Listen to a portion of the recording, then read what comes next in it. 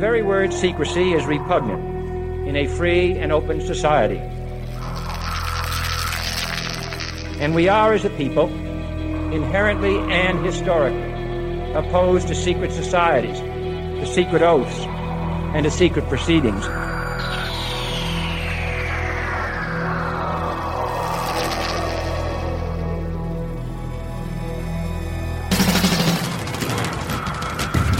The questions you always had.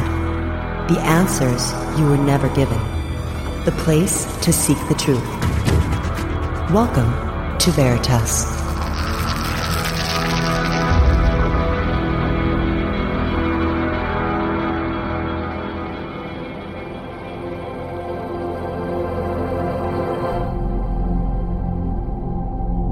Greetings to everyone around the world, and a warm welcome to another edition of Veritas at veritasradio.com. I'm your host, Mel Fabregas, and I sincerely thank you for joining me once again. And if this is your first time or your truth journey brought you here, welcome home. And to listen to tonight's full interview, just go to veritasradio.com and subscribe. Give yourself the gift of truth. And if you want to unlock your full potential, go to sanitasradio.com and listen.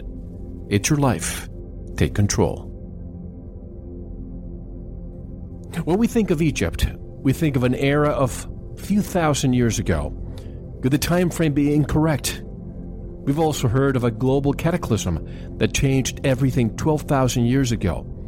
Could the pyramids and other Egyptian monuments may have been created by the dynastic Egyptians or not? What about Baalbek in the Bekaa Valley of Lebanon? There is a cut stone there weighing 1,000 tons, the equivalent of 13 Boeing 747s. How were they moved? To answer these and more questions, tonight's special guests are two modern-day Indiana Jones. It's great to know there are people in this world who are not satisfied with what has been written in our history books, and they take the proverbial bull by the horns and conduct their own research. Their fascination with ancient history and with trying to decode what the ancient ones left behind is what drives them. I could spend a large portion of the show reading their bios, but you can read them on our website. Tonight's special guests are Brien Foerster, a veteran of this radio program, and Stephen Mehler. They are both authors. Brian's latest book is titled Lost Ancient Technology of Peru and Bolivia. And Stephen is also an author with many books. His latest is Where Pharaohs Dwell, One Mystic's Journey Through the Gates of Immortality, co-authored with Patricia Corey. And by the way, I just so happened to have interviewed Patricia last night directly from Rome. Brien and Stephen have also appeared on History Channel's Ancient Aliens. Their websites, hiddenincatours.com and Chemitology, that's Chemitology.com. And directly from Cusco, Peru, and Colorado, USA, I would like to welcome Brien Foerster and Stephen Mehler. Gentlemen, welcome to Veritas. Thank you, Mel. Thank you, Mel. Always a pleasure. And, I know Brien. I've been following you for years now. I'm new to the work of Stephen Mehler, but one of our good and loyal listeners, Kurt, sent me some information a few weeks ago and said you have to have Stephen also. So what a great combination to have Brien and Stephen here with us today. You were both in Egypt recently. Why don't you first of all give us a recount what you found in this most recent trip? Go ahead, Stephen. Well, this is an incredible connection, as you've mentioned, Mel. I would just briefly like to let people know that I've been actually involved in the study of ancient Egypt all my life. Since I was about 8 years old, but seriously since 1968. And I've been to Egypt 19 times over the last 22 years. And this connection with Brien, though, is very significant. I was fortunate to have had an Egyptian teacher. That's what the website is all about. People can learn about him. His name was Abdel Hakim Awayan. He passed away in 2008. He was 56 years, an active tour guide and an indigenous wisdom keeper. Now, how Brien and I connected is there's a woman named Carmen Bolter. I introduced her to Hakim at Cairo Airport in September 1997, and she since has done a series of videos called The Pyramid Code, which featured Hakim, came out in 2009. Brien had seen these videos, and he connected to Hakim, and he thought there was something really strong there. And one thing led to another. We connected on Facebook, and we have since become colleagues and co-workers. We have done 3 tours we call techno-spiritual tours in 2013, which also featured the great Chris Dunn, and this past April. The reason why we call them techno-spiritual tours, just so the listeners understand, the ancient people did not separate. In other words, there was no separation to the ancient people between what was technological and what was spiritual. It was all the same. And so we combine these things in the tour. We had a wonderful tour. What is really great about our tours is the people that we attract. We attract all different types of people, from engineers, physicists, chemists, geologists, and spiritual people who've been on the path for many years. And that action is combined. And so what happens with our group is our people usually find new things for us. Every time we go, every time we go to Egypt, I give people an introductory talk, and I say that it has never gotten old for me. It never does, because we find something new each time. And Brien has been very instrumental in the last 3 tours in helping us to find new things. And so we can talk in detail about the things we found this time, but it is part of our group, that our group actually become explorers with us. They find things that we've never seen before. So each time we go, we always find something new. And Brien has been an amazing component on these tours. Absolutely. Let me just say this. I recently interviewed our mutual friend, Carmen Bolter, and I've watched the Pyramid Code, and I was very impressed with Hakim. And I had no idea until I interviewed Dr. Bolter that he had passed away. What a loss. He was a great man, wasn't he? He was a great man. And he was not only my teacher, my master, but he actually became a father figure to me. He adopted me as his oldest son. His family is what we continue to work. When we talk about what people go to chematology.com, they see that it is the Kemet School of Ancient Mysticism. It is founded by his second youngest son, Yusuf, and his wife, Patricia. That's who we do the tours with. And so the work continues. He was an amazing man. And the more we find out that there was a family legacy, it was not just him, it was his uncle, his grandfather. This is a family tradition of what we call wisdom keepers, of people keeping the hidden knowledge of what ancient Egypt was about. And Brien, too, now has become adopted into the Arian family, and he's a member of the family, and he gets the access to all of these things, too. Well, that's great. Brien, what's your reaction to your latest trip? Well, I think one of the most profound things was we had Susan Moore from Canada, who's a geologist, with us for the second time, and she was able to re-identify some of the stone. Commonly, most of the granitic stones are simply called granite, but she was able to re-identify some of them as granodiorite, diorite, and syenite. And that way, we can, in the future, be able to try to track down other quarries, because most people think that all of the granite in Egypt that was used in the Giza Plateau, etc., came from Aswan. But it's possible that some of it came from even farther away. Aswan is 500 miles from Giza, but it's possible that some of the stone came from Central Africa or even farther afield, which is quite profound. Correct. Now, about going back to Hakim, did he see eye to eye, and I think I know the answer, with Dr. Zahi Hawass? That's a question that's been, I've been interviewed for over 20 years on this, and that question came up a lot in the 90s and 2000s. Now, Hakim created a new discipline. He used to say to us, if you don't like the system, create your own. So people should understand that he was a credentialed Egyptologist. He had dual degrees in Egyptology and archaeology from what was then called Fuad University in Cairo in 1952. It is now Cairo University. So he was a trained scientist, a trained archaeologist, Egyptologist.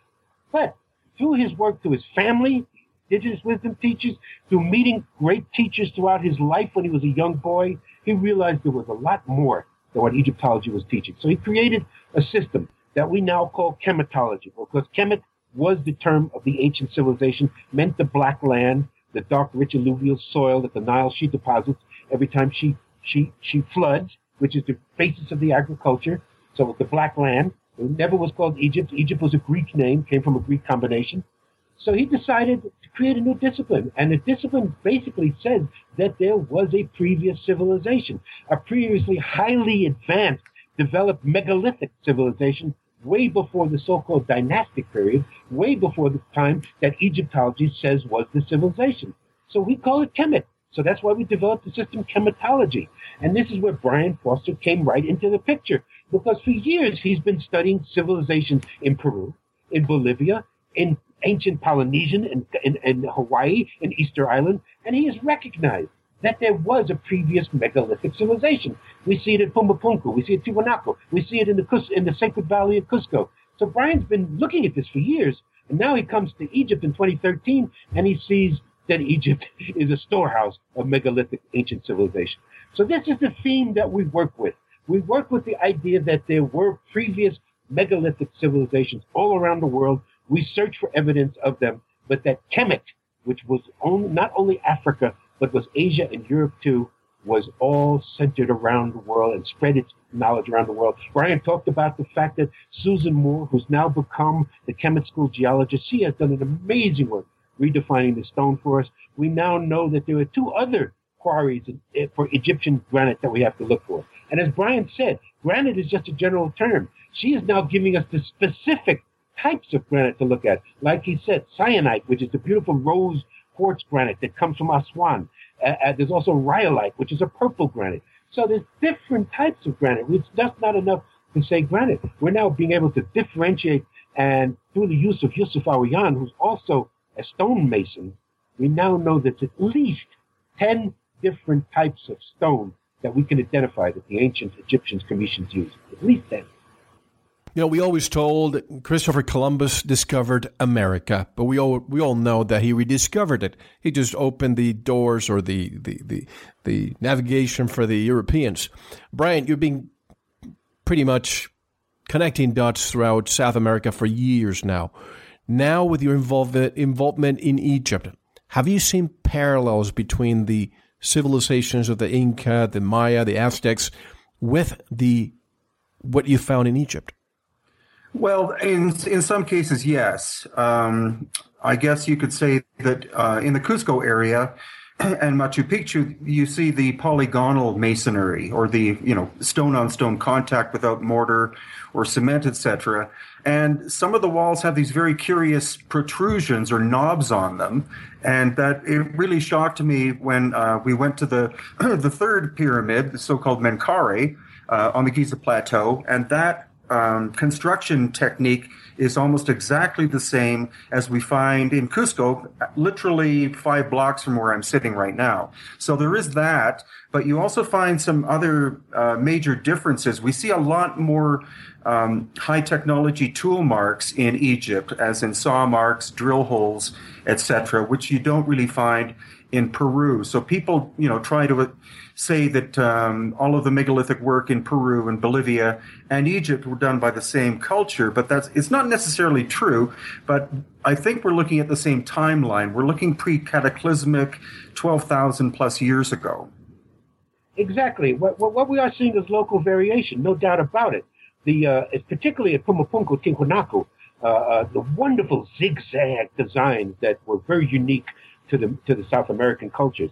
But what we do recognize is, as Brien has said and continually says, lost ancient advanced technology. We see the same type of work in the igneous stone. Again, granite being 7 on the Mohs scale, MOHS, the scale that geology uses for hardness of stone. Diamond being 10, corundum and ruby being 9. So granite being 7 because of the quartz content. We see andesite granite in Peru and South America. We see the cyanide granite. We see the same type of ability to work in stones, but definitely local variation, no doubt about it. The ancient Bolivian people were very unique in the type of design work they did in very hard stone. But we believe that there were contacts. In other words, there's a famous quote. It's been used by many different researchers. David Hatcher Childress has used it. Gunnar Thompson has used it. It is a quote that says, "The oceans were not barriers, they were highways." And Brien is a sailor, and he knows how people use the currents and the trade winds. And that's exactly how ancient people traveled all around the world. This is why there are pyramids all around the world, which is why we are finding this ancient megalithic structures all around the world. This was an ancient worldwide culture, not just an Atlantis that was centered in the Mediterranean. It was a worldwide global culture. Obviously, we're going to be jumping around between the Middle East, Egypt, and also South America. I have to ask you, Brien, regarding the Lake Titicaca, 4,050 meters above sea level. Yet, we see a lot of profusion of fossilized marine life there. How did that happen? Well, there, of course, are different theories about that. What we do know, geologically speaking, is that Lake Titicaca originally was the ocean, because you do find, as you said, a lot of marine fossils. Also, the water very high in. So repeat that, because I lost you there. Go ahead. Oh, sorry. Well, also the water of Lake Titicaca is very high in salt content, not necessarily sodium chloride anymore, but magnesium salts, etc. And south of Lake Titicaca, we have the largest salt flats in the world. So what we do know is that at one time, 12,000 plus years ago, Lake Titicaca was about 10 times the size it is now. And there was a major upheaval that caused the land to slant from north to south, creating this giant salt flat. And in Lake Titicaca to this day, there are still seahorses. So can we speculate that at one time Lake Titicaca was at sea level? Yes, it definitely was. Whether it was obviously some kind of giant upthrust that happened, rising it up to approximately 13,000 feet, but whether that happened 12,000 years ago or 12 million years ago, there are many different theories bouncing back and forth. And can we speculate or maybe even conclude that some of these cultures, meaning the Maya, the Aztecs, the Incas, the Egyptians, were they in communication with each other? Because we're led to believe that it was Columbus who united it all. But looking at their engineering, their megalithic structures, there must have been some kind of communication, perhaps pre-cataclysm or even after. Well, the great thing is that Yusuf Awiyan discovered some glyphs at Saqqara, and I'd like Stephen to describe. Yes, Mel, I think we would both answer yes and yes to that question. Because, again, good. Well, first time Brien came to Egypt, he was immediately amazed at the similarities he could see and the differences that he could note, but and the similarities. We have made some incredible discoveries in the Kemet School. That's why we ask people to go to the website. We have, and Brien is going to be on his way to Australia to see what I'm going to discuss right now in the next month or two. There are what are known as the Gosford glyphs. These glyphs that have been found on a wall, a stone wall way in the outback of Australia. They've been known for almost 100 years. Many people said dismiss them as ultimate frauds. It couldn't possibly be true. We had our two experts, who was Yusuf Awiyan and our resident Egyptologist, chematologist, Muhammad Ibrahim, who specializes in reading the signs and glyphs. He did a detailed analysis they did together of these glyphs and then concluded they are legitimate. They're about 2,500 years old. They actually translated it. So there is some distinct evidence ancient Cometians made it to Australia. Now, also what Brien has found, talking about, last year we went into a tomb at Saqqara, one of the famous sites in Egypt, one of the oldest sites, is thought of just being a necropolis, a burial site, but we know it wasn't once an active living site. We went into a tomb there, 5th Dynasty tomb, dated around 2300 BCE. We found an inscription on the wall. I translated the inscription. We're going to still work on it with everybody together. That the inscription could have read as follows, saying, the direction from Tawi. Tawi meant all lands, was another term for Kemet. There were many terms they used for their land, Kemet being one, the black land. Tawi meaning all lands, also another word for Kemet. Okay, saying the direction from Kemet to Pad-U. Pad-U is actually a Cometian term. Per means house, U would mean many. So actually they're saying the term that they heard this country was called was a Cometian term, many houses. So they're saying the direction from Kemet to Pad-U is across 4 waters. I would say those 4 waters would be the Nile, the Atlantic, the Pacific, and the Amazon. So here is an inscription 4,300 years ago, possibly stating that the dynastic or even more ancient the Egyptians had already been to South America and had come. Thank you for listening. To unlock the full 2-hour interview, including video formats, downloads, transcripts, exclusive articles, and more, subscribe to Veritas Plus now. Gain access to our entire archive dating back to 2008. Just click subscribe at veritasradio.com. Because you don't want to believe, you want to know. Subscribe now. To listen to the rest and all of our exclusive material, proceed to the Veritas Plus member section or join the Veritas Plus family by subscribing. Click on the subscribe button at veritasradio.com. Don't forget to visit the Veritas store for focused life force energy. Get a 15-day free trial today with no credit card required. And if you want to get in touch with Mel, want to be a guest on this radio program, have a guest suggestion, or have feedback, just click on the contact button on our website at veritasradio.com. Now, proceed to the Veritas Plus member section or subscribe to listen to the rest of the interview. You don't want to miss it. Because you don't want to believe, you want to know.